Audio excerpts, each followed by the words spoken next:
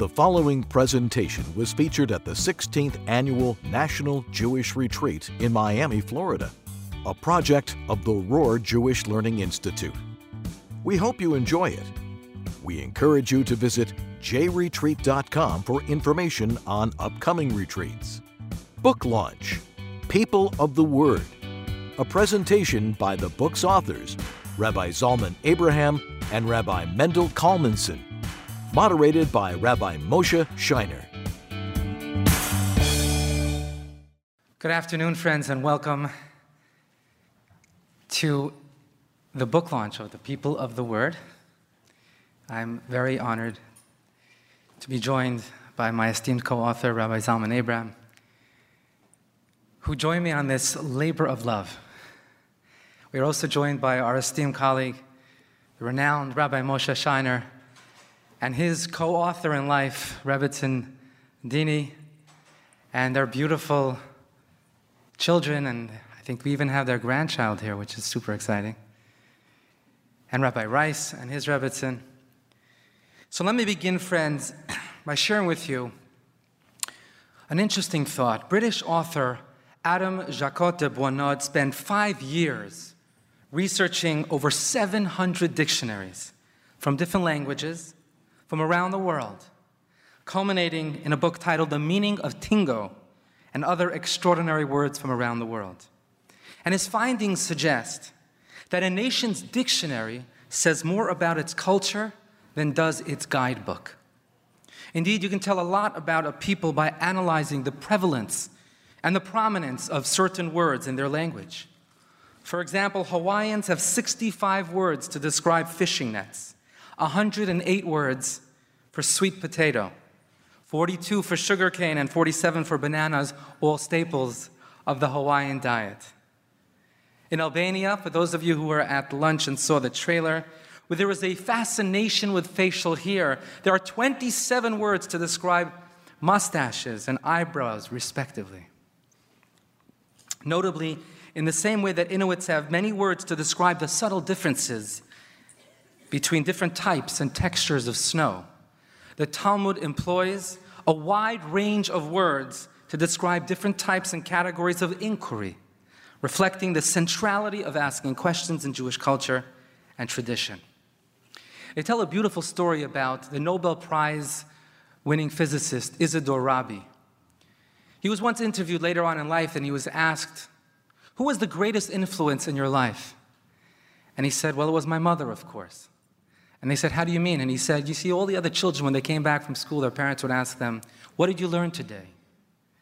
He said, 'My mother used to ask me, Izzy, did you ask a good question today?' And it was that question that made all the difference. Another telling example about Jewish culture is the fact that there are many words in Hebrew that describe joy and happiness. The Midrash counts more than 10 such examples. To name a few, there is Sason, Simcha, Gila, Rina, Ditza, Chedva. Welcome, just in time.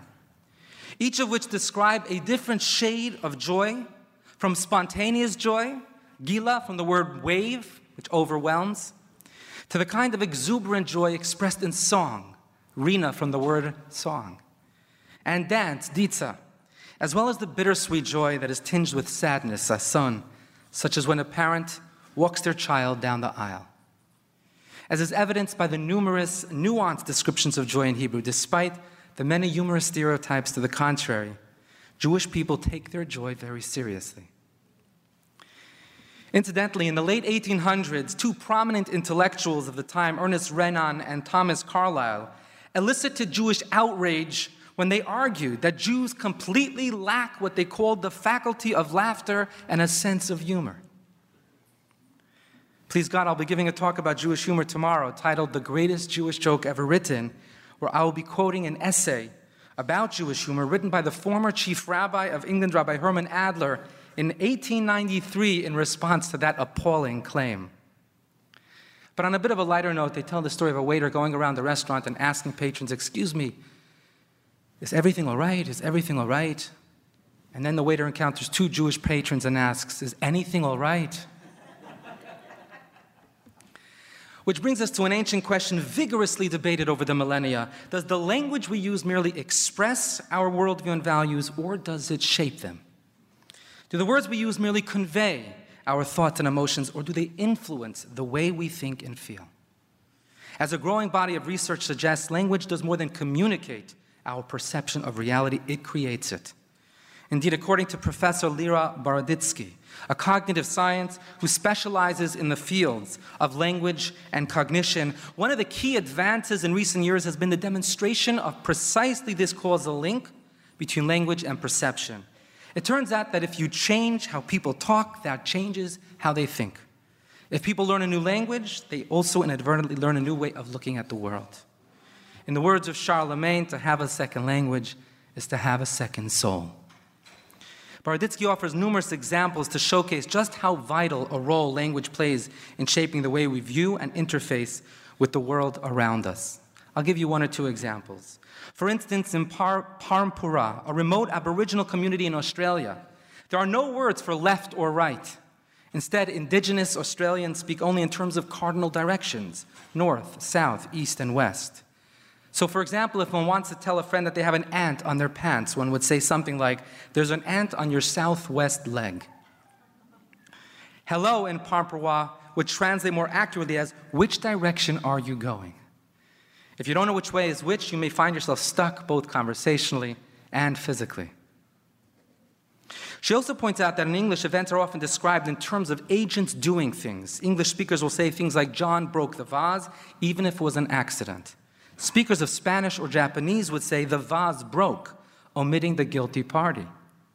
These linguistic differences have acute consequences and the role that agency plays, which in turn affects the blame and accountability of those involved, even within the criminal justice system itself. Since English sentence structures focus on agents and causality, American justice emphasizes finding and punishing the perpetrator rather than aiding the victim. Beyond the above examples, linguistic patterns have also been shown to shape perception and thought to fascinating ends. For example, the Russian language's many descriptors for shades of blue actually enables its speakers to better visualize those colors. In sum, the patterns, structures, and particular words used in each language not only offer a window into a culture's sensibilities, they help shape them as well. Hence the title of this book, The People of the Word, 50 Words That Shaped Jewish Thinking. In its pages, we aim to provide insight into 50 key Hebrew words and the big ideas embedded in their etymology that helped shape Jewish thought and values, and in many instances have led to measurable, real-world impact. For example, one could argue that on the basis that the emphasis on happiness and joy in the Hebrew language, as mentioned earlier, as elucidated in the chapter on happiness, has contributed to the phenomenon that, according to the Gallup Healthways Well-Being Index, Jews score the highest of any faith and non-faith group in the U.S. when it comes to happiness and well-being. Did you know that, friends? You're sitting amongst the happiest people in the country. One could also posit, as did Nobel Prize winner Robert Aumann, during a conversation I had with him while researching this book, that the great emphasis in Jewish tradition and culture on scholarship, on curiosity and critical thinking, as elucidated in the chapters titled Chacham and Rav, have led to their disproportionate representation among Nobel Prize winners. Incidentally, during that interview, he said something fascinating. He says, back in the day when a very wealthy family had a daughter of marriageable age, who did they want her to marry? The son of a family who were incredibly wealthy. And in so doing, they wanted to merge these two families' wealth and consolidate their impact and influence and even their legacies. Today we might call that a merger and acquisition. In the Jewish community, however, when a very wealthy individual had a daughter of marriageable age, do you know where he went? He didn't go to the wealthiest person in town. He marched his way to the Rosh Yeshiva, to the dean of the rabbinical university, and he says, "I have a daughter of marriageable age. Please provide the very best student you have." It's a powerful insight. A final example of the link between the Jewish way of thinking, speaking, and being can be drawn between the Hebrew word tzedakah, often mistranslated as charity, and its true meaning as elucidated in the chapter on philanthropy. The great writer Zalman once said, "A culture can be defined by its untranslatable words." This is particularly relevant when we think about the word and the concept of tzedakah, which has so much to teach about the unique Jewish understanding and culture of giving. To quote the late Rabbi Lord Sachs, of blessed memory, the Hebrew word tzedakah is untranslatable because it means both charity and justice. Those two words repel one another in English, because if I give you dollars, because I owe you $100, that's justice. But if I give you $100 because I think you need $100, that's charity. It's either one or the other. It cannot be both. Whereas in Hebrew, tzedakah means both justice and charity. There is no Hebrew word for just charity. In Hebrew, giving is something you have to do. See more in the chapter on tzedakah. And according to the author Paul Valley, who spent 6 years researching a history of Western philanthropy from ancient Greeks and Hebrews to modern times, culminating in a book titled Philanthropy from Aristotle to Zuckerberg, and I quote, "It is therefore perhaps no coincidence that throughout the history of philanthropy, Jews have been consistently generous givers and disproportionately so." A survey in Britain in 2019 showed that 93% of British Jews gave charity, compared with 57% of the rest of the population. In the Sunday Times giving list in 2014, more than 12% of the most charitable givers were Jewish, though Jews constitute less than half of 1% of the UK population, according to the last census. In the US as well, Jews give charity in quantities far disproportionate to their numbers. For example, in 2010, 19 out of the top 53 US donors recorded in the Chronicle of Philanthropy were Jewish, including 5 of the list's top 6. The point of the above examples and observations, friends, is not to suggest that Jews are naturally happier, smarter, and kinder, but that Jewish culture, as shaped and molded over the millennia by the Jewish ideas and values expressed in the Hebrew language, provides a universal, paradigm-shifting toolkit and template that can be emulated by all. More than merely a thought-provoking read, we hope this book, like the 50 words upon which it is based, will inspire readers to concrete action that reflects their highest ideals and values. To conclude where we began, in case you were wondering about the meaning of the word tingo, mentioned at the beginning of this introduction, tingo is an invaluable word from the Pasquinese language of Easter Island near Chile, and it means to borrow objects from a friend's house one by one until there's nothing left. And this, dear friend, perfectly describes the way Zalman and I would like you to read this book. We invite you to borrow these words one by one and make them your own in thought, word, and deed. Thank you.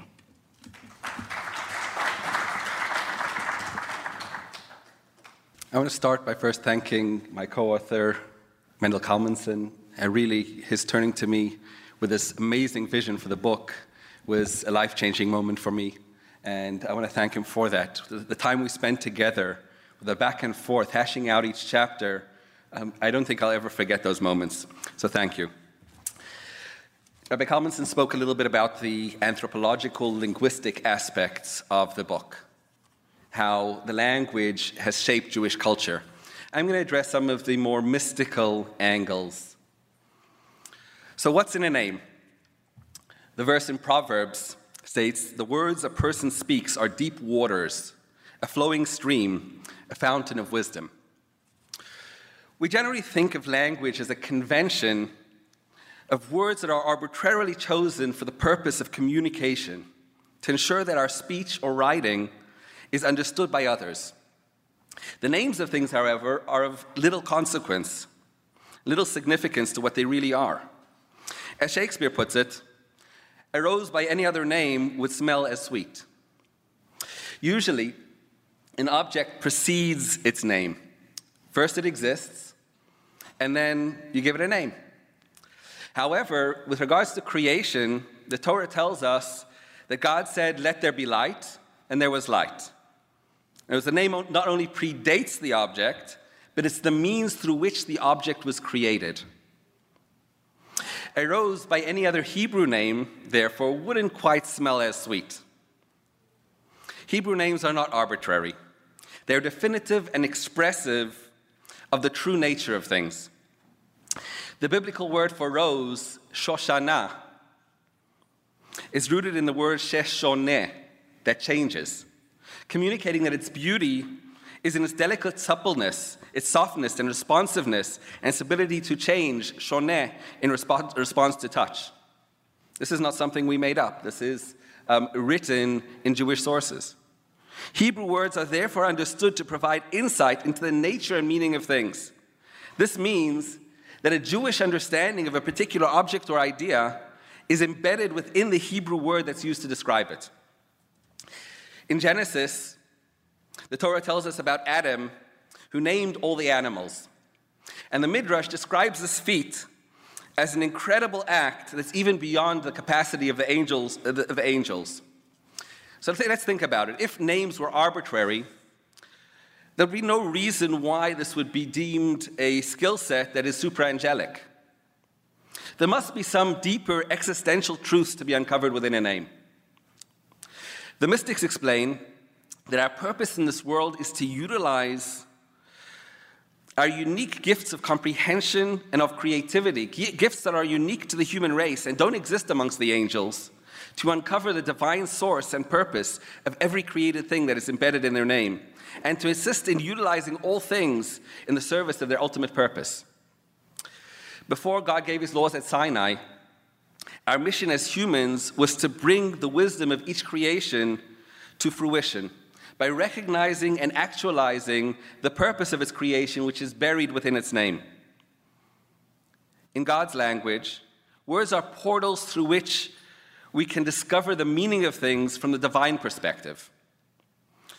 When looking to make sense of ourselves, of our world, and of everything that transpires within it, the key to unlocking this deeper meaning can be found within the language of God's book, the Bible. As mentioned earlier, words do much more than just communicate the nature and meaning of things. In Jewish thought, they occupy a creative and generative function.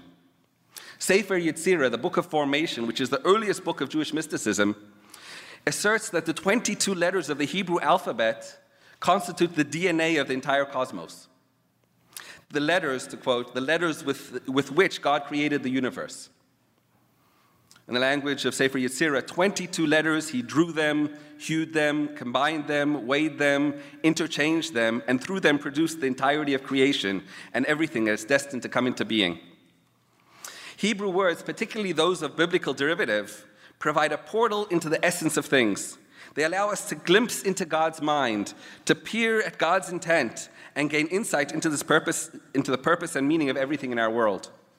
Hebrew words are thus a key that can unlock the hidden meaning and significance of whatever is called by their name, including its philosophical, psychological, and theological significance. So the purpose of this book is to help us open this mysterious world of meaning.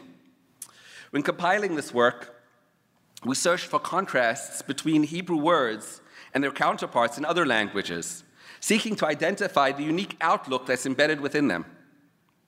Another critical factor that went into determining our choice of words for inclusion was the novelty of the big idea that the word expresses and its relevance to our lives.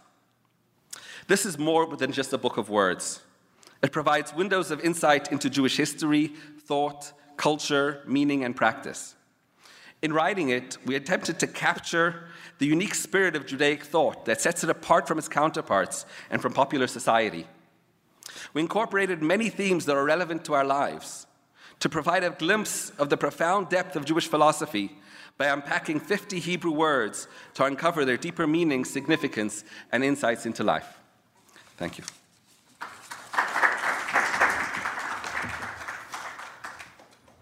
Good afternoon, everyone. It's great to be here with everyone, with the two esteemed rabbis, Rabbi Abraham and Rabbi Kalmenson.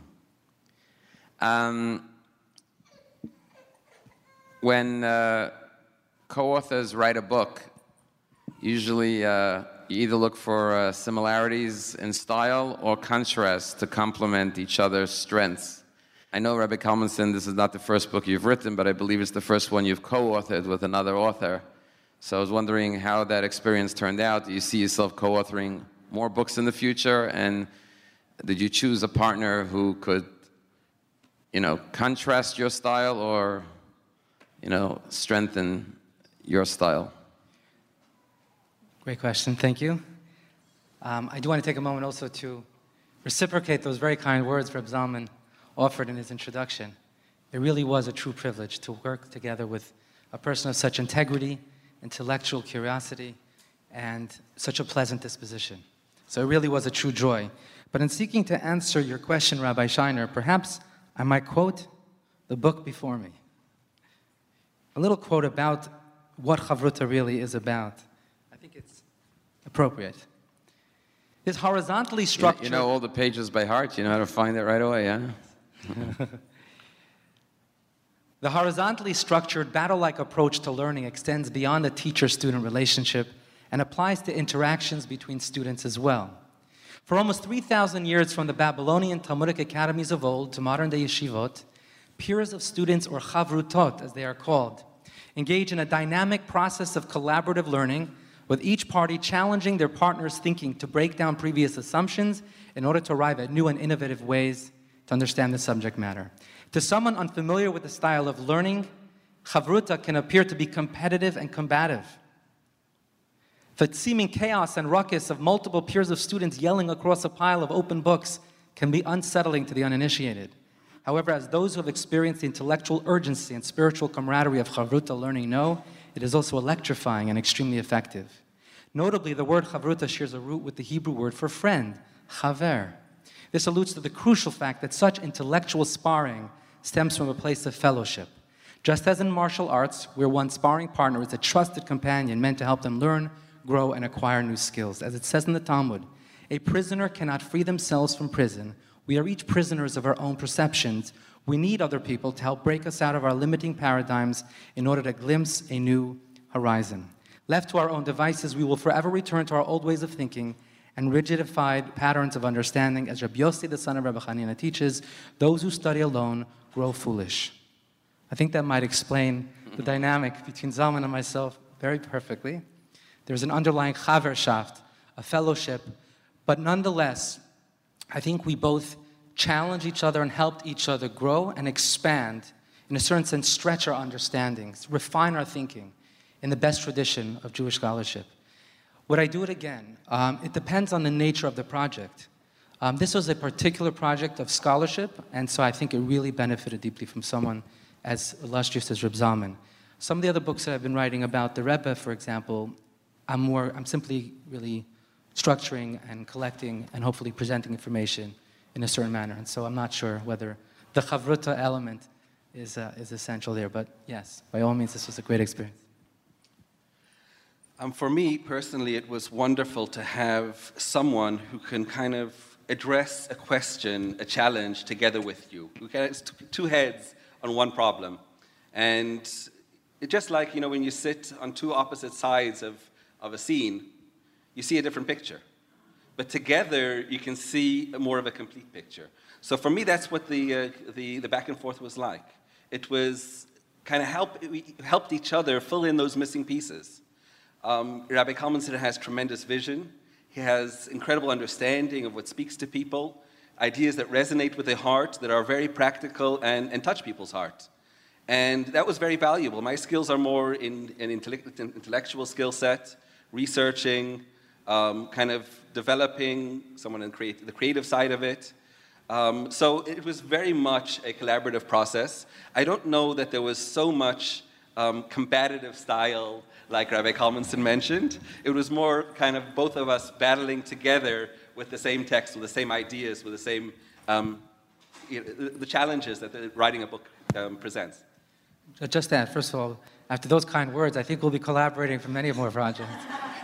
But truth be told, this is not our first collaboration, it's our first book together, but Reb Zalman and I developed a beautiful program for our Chabad Center back in Belgravia, London. It's called Bet Midrash Belgravia. We won't go into the detail, but it was then that I saw Reb Zalman's incredible ability to really research in an unusual way, getting to the source and the essence of a particular theme.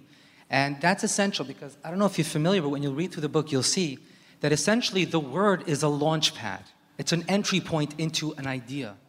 But Judaism, as you know, is not so organized as you might expect, right? If you open a piece of the Talmud, at the top of the page, you start reading. By the time you got to the end, you might have read about cows, agriculture, the laws of divorce, the Messianic era, etc., etc. So there's no index of Judaism as such. It's a big challenge if you're coming at it from an academic point of view. And essentially what we did is create 50 essays on themes as large as humility or love or parenting and the like. And to do so, it required a great skill for researching, but also a certain degree of very focused thinking and the ability to crystallize something in hopefully as short and as clear as possible. Thank you. So the premise of the book is that the Hebrew language is unique. It's a divine language, and therefore it gives you a unique perspective, insight into the meaning of any given subject. If you could each give me an example of a paradigm shift in understanding a concept or a subject based on the Hebrew word versus the English word, and maybe if there's even an example of where the Hebrew word actually flips the meaning on its head and gives you a contrary view of the common understanding of the English word. I'll mention two examples briefly. One example has to do with humility.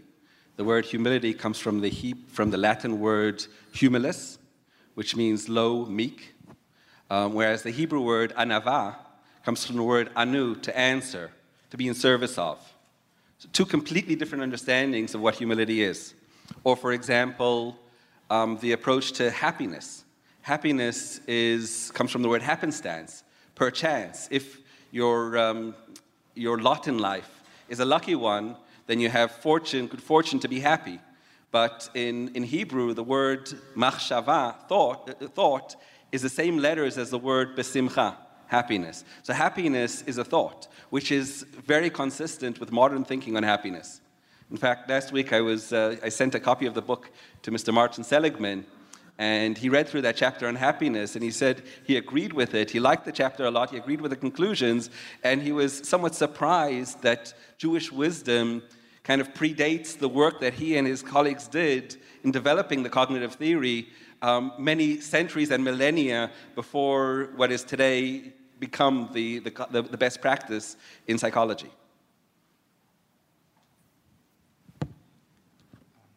It's a great example. I want to share one about something that we think of in very Western ways, and I think that's one of the sort of objectives of the book is to show just how marinated, if you will, or incubated conceptually we are in what we would call today Western thinking. Some of which couldn't diverge more from Judaic thinking. So here's an interesting example. I'll read just a paragraph or two. To be successful is a universal aspiration, but what is the definition of success? In the Oxford Dictionary, success is defined as the attainment of popularity or profit. According to Merriam-Webster, it is the attainment of wealth, favor, or eminence. Interestingly, the English word success comes from the Latin word succedere, which means to follow after, implying a mimetic approach to success, as if success means to become more like someone else, or to take the place of another. That's a quote of a different definition. Inevitably pitting us all against each other in a state of perpetual competition. According to such a view, one is constantly comparing themselves to others and measuring their success by how well they match up against them. In Scripture, the word hatzlacha is used in different contexts, and one of them, to quote the Hebrew grammarian, Reb Meir Leibush Visser, known as the Malbim, he writes that the word hatzlacha refers to anything that serves its unique purpose. Accordingly, hatzlacha means to identify your own personal path and realize your unique purpose. In other words, the first step towards living a successful and fulfilling life is determining who you are in relation to yourself rather than in contrast to others. Unlike the conventional view of success, which is determined by certain objective criteria, in the Jewish view, success is not one size fits all. God created each person with a distinctive purpose in life, and He gave us each the necessary tools and talents to achieve that purpose. The identification of that mission is what establishes our particular definition of success. There you have it. It's not a concept in the abstract. It's so real. It's so visceral. It's so essential in a world that today is so often afflicted by this, zero-sum game, where if I have it, you don't. If you have it, I don't. And I think this gentler and really more divine and bespoke perspective on success is deeply empowering and inspiring. Thank you. many times throughout the book you point out how we inaccurately define words. So the example you gave before, tzedakah is not really charity, it's justice. Tshuva is not really repentance, it's return. And you have a whole chapter on the word chaim.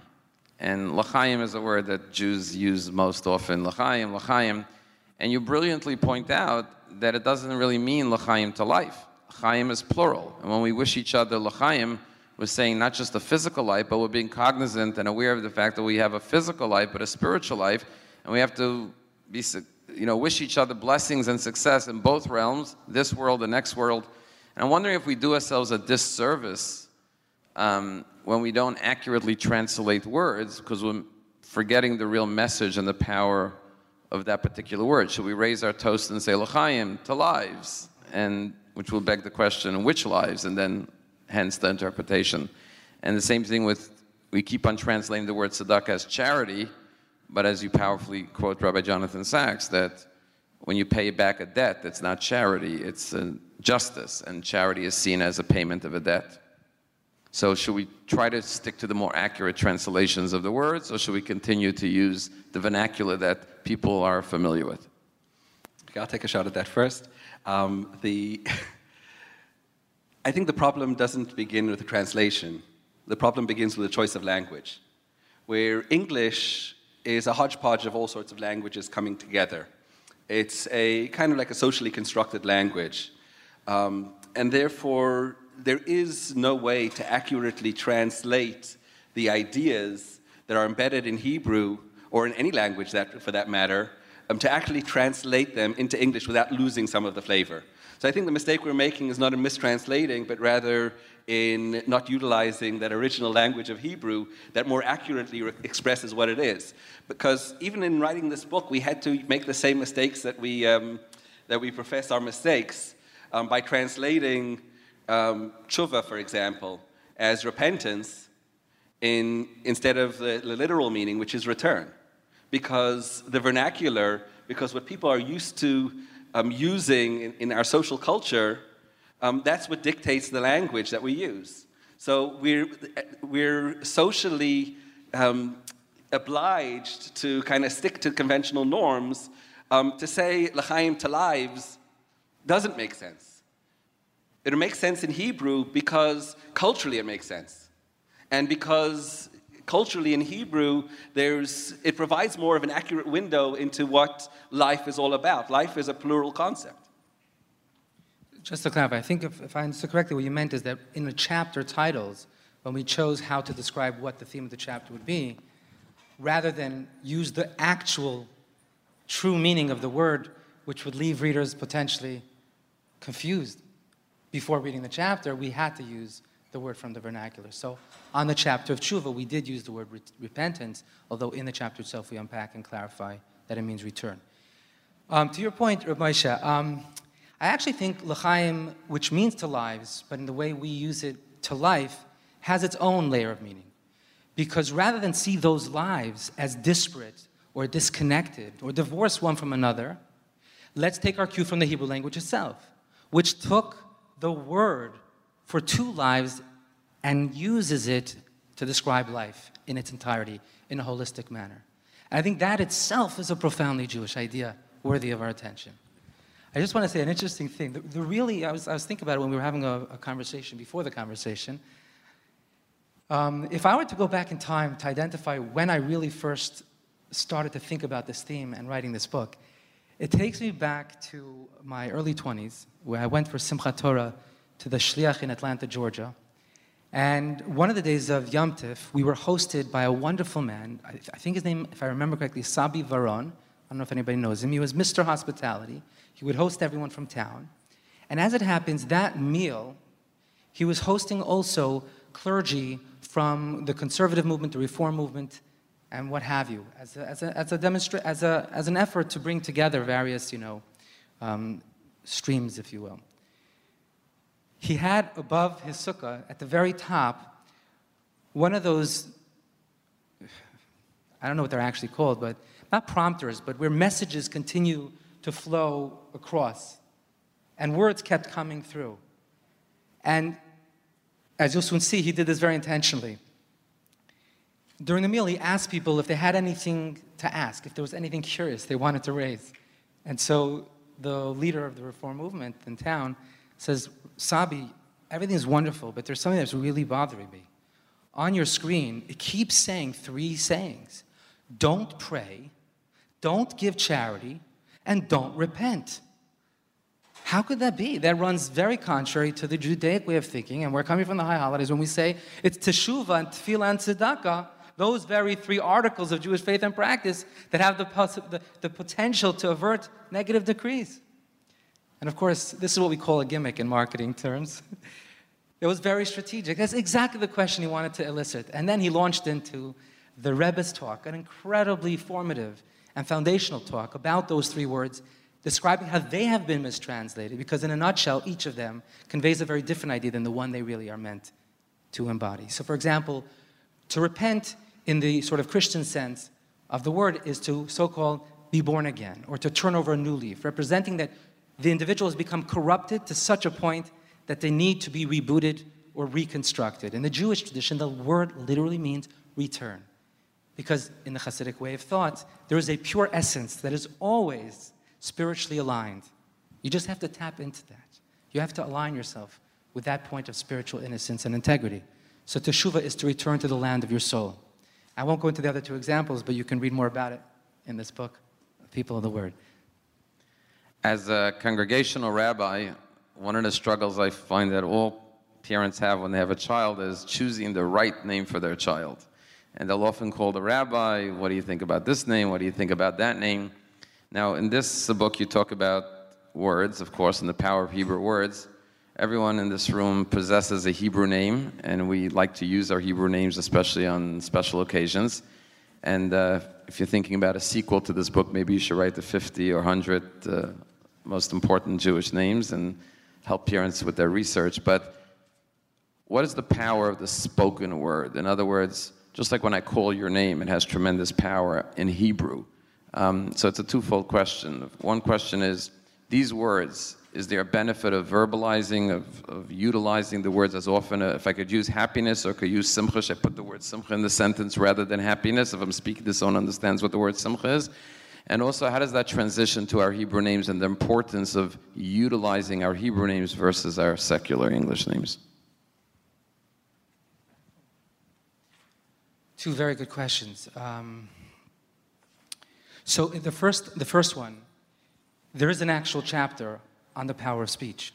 The Hebrew word for speech is dibur, which is etymologically linked to the Hebrew word for thing, davar, which means that to speak is to concretize, is to make real, an idea that hitherto remained in the abstract or in a more spiritual, ethereal realm.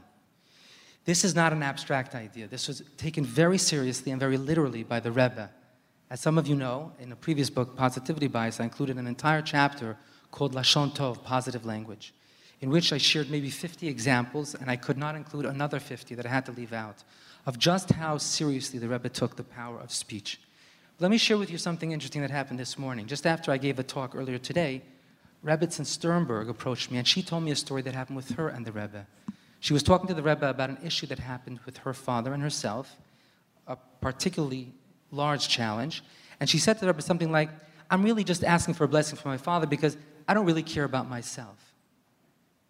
And the Rebbe grew very serious, and the Rebbe said, Azan narishkeit hab ich keinmal nicht gehört. Such nonsense I've never heard before, which is a particularly harsh expression for the Rebbe, who otherwise used incredibly gentle language. Then the Rebbe broke into a smile and said, Aber wie bald andere nutzen der Narrigkeit, wird es nicht schaden. But because others so typically use this form of nonsense, it won't affect you. It'll dissipate. And we discussed that, and I said that it seems like something mystical was happening in this conversation.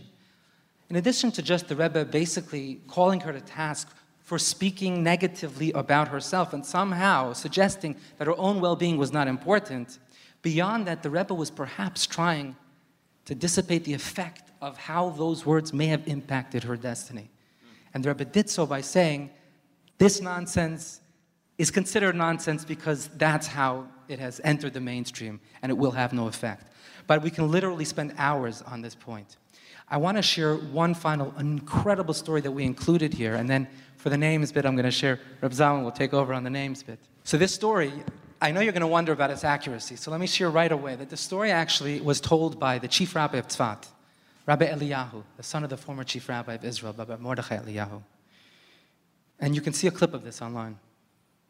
On June 10th, 1982, Israeli Staff Sergeant Zachary Baumel and his unit were attacked by the Syrian military while on a mission in Lebanon. And a bloody battle ensued, leaving 20 Israeli soldiers dead and more than 30 wounded. Zachary and 2 of his fellow soldiers were officially declared missing. Zachary's remains were missing until 2019. I'm sure you remember the news, when they were finally recovered by the Russian government and returned to Israel for a proper Jewish burial on Mount Herzl. As recounted by Zachary's sister Osna to Chief Rabbi of Tzfat, Rabbi Shmuel Eliyahu, there was more to the story than meets the eye. At the funeral, Osna went over to Prime Minister Benjamin Netanyahu to thank him for retrieving her brother's remains. She told him that for many years her family was deeply upset with him for not doing enough to recover Zachary's body and would voice their grievances regularly.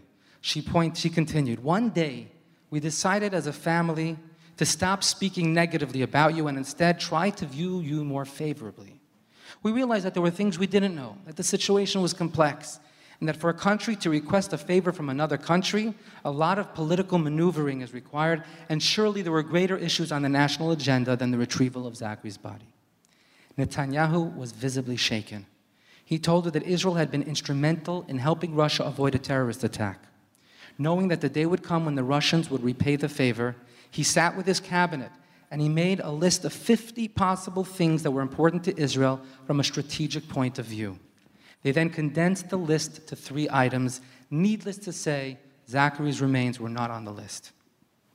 When the time came, Netanyahu sat down with the Russian president, and when Netanyahu was asked how Russia could repay Israel, despite having the list of 3 things in hand, inexplicably, the cause of Zachary Baumel kept coming to his mind. He told Putin about Zachary, and the surprised president asked why something that happened so long ago mattered so much to Israel.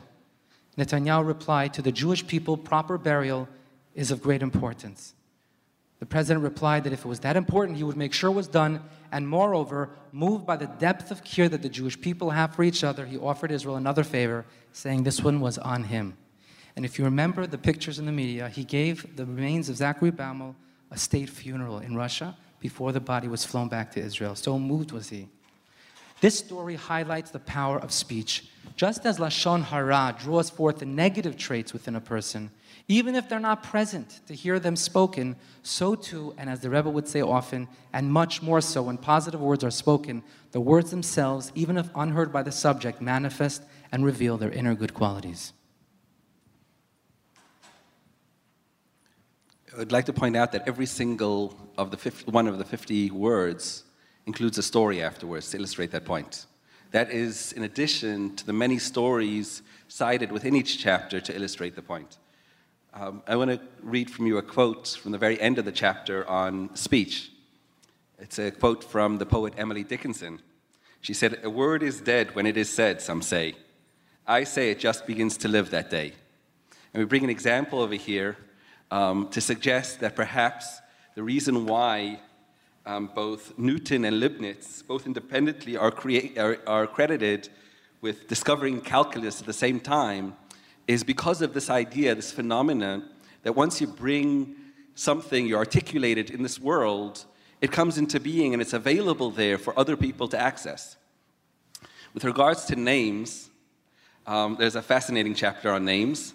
It discusses the significance of a person's name, how the word name represents the 2 middle letters of the word neshama. So you really get to the heart of one's soul through their name. In fact, the word shemo, his name, has the same numerical value as the word sinor, a channel. As the name is the channel through which a person's qualities are brought into this world. And the Talmud actually brings a practical example of this, how there were some sages in the Talmud that weren't sure to whether they should trust a guy by the name of Kidor, because Kidor in the Bible means upheaval. And they ended up being deceived by him. They lost a lot of money. The idea being that one's name really channels who one is. And in addition to that, we also find that there are ways of channeling the specific characteristics of one's name in different directions. So really, it's not like a closed box where you are what you're named, but rather there are many ways of working and developing and expressing those traits. You want to? Okay. Take over. No, only if you're there. One more. So just an example that we bring over there of this idea is that in Jewish tradition, when a person is sick, so one of the things we do, we're talking about someone who's critically ill. One of the things we do is we change their name. We add another name, like the word Chaim, which means life, or the word Raphael, or Chaya, or something like that.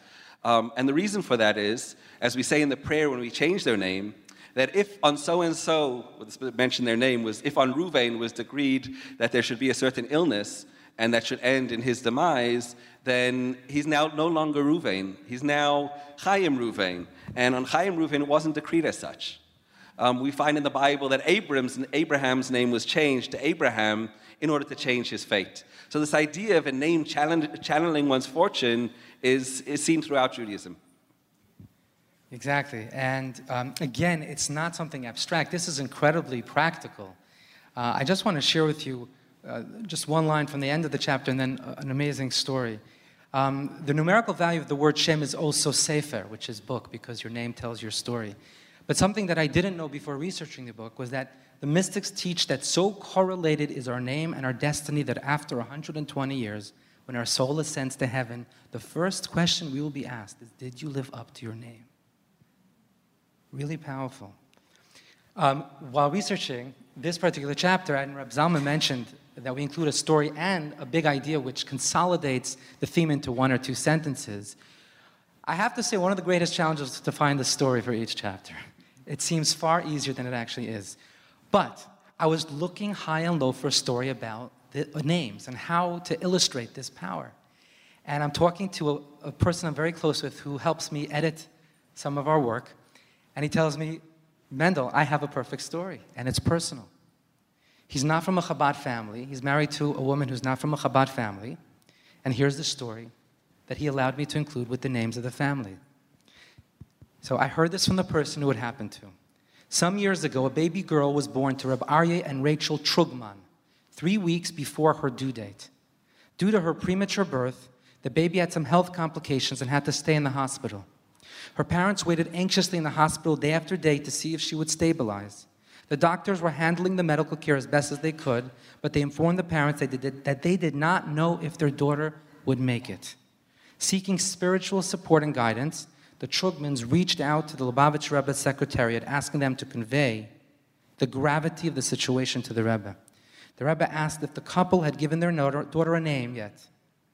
Rabbi Aryeh replied that they had put off naming the daughter until they could do the ceremony properly in a synagogue. The Rebbe instructed Rabbi Aryeh not to wait, but to give his daughter a name immediately. This, the Rebbe explained, would help tether her soul to her body. The Trugmans heeded the Rebbe's advice and named their daughter Chani at the next possible opportunity.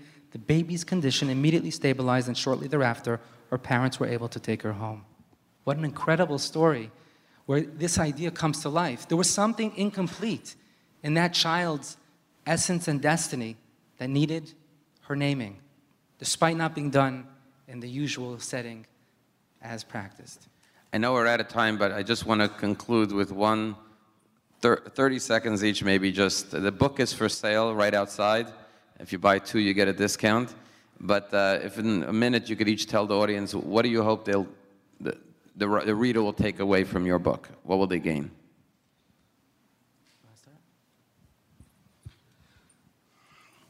I think what we were trying to convey, I mean, you have 50 topics. 50 topics to include in one book in a comprehensive way is very difficult. But there are some themes that are expressed throughout. Themes that are, I guess, essential to the uniqueness of Jewish thought. Themes such as the disparity between the realm of holiness and materiality isn't as big as we make it out to be. How some of our most spiritual efforts are found in some of the most mundane activities. And I think the bigger idea is that we want people to walk away with this book with a better sense of what is it that makes Jewish thinking unique. What is that unique outlook that Judaism came to contribute to the world? Beautiful. And I would just add 2 quick points. Number one, in a world where words are used so cheaply, and rhetoric, unfortunately, has created and continues to create so much divisiveness, and is used without the proper and due attention and care and love and respect and veneration that words truly deserve, I think this book stands out to shine a light on the power of words and how they not only have the ability to shape how we think, feel, and act, but also they affect reality itself, as discussed at great length previously.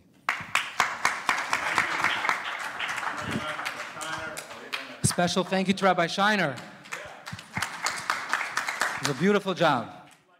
Please visit myjli.com to learn more about JLI's multiple educational offerings, and TorahCafe.com to view highlights and lectures from past retreats.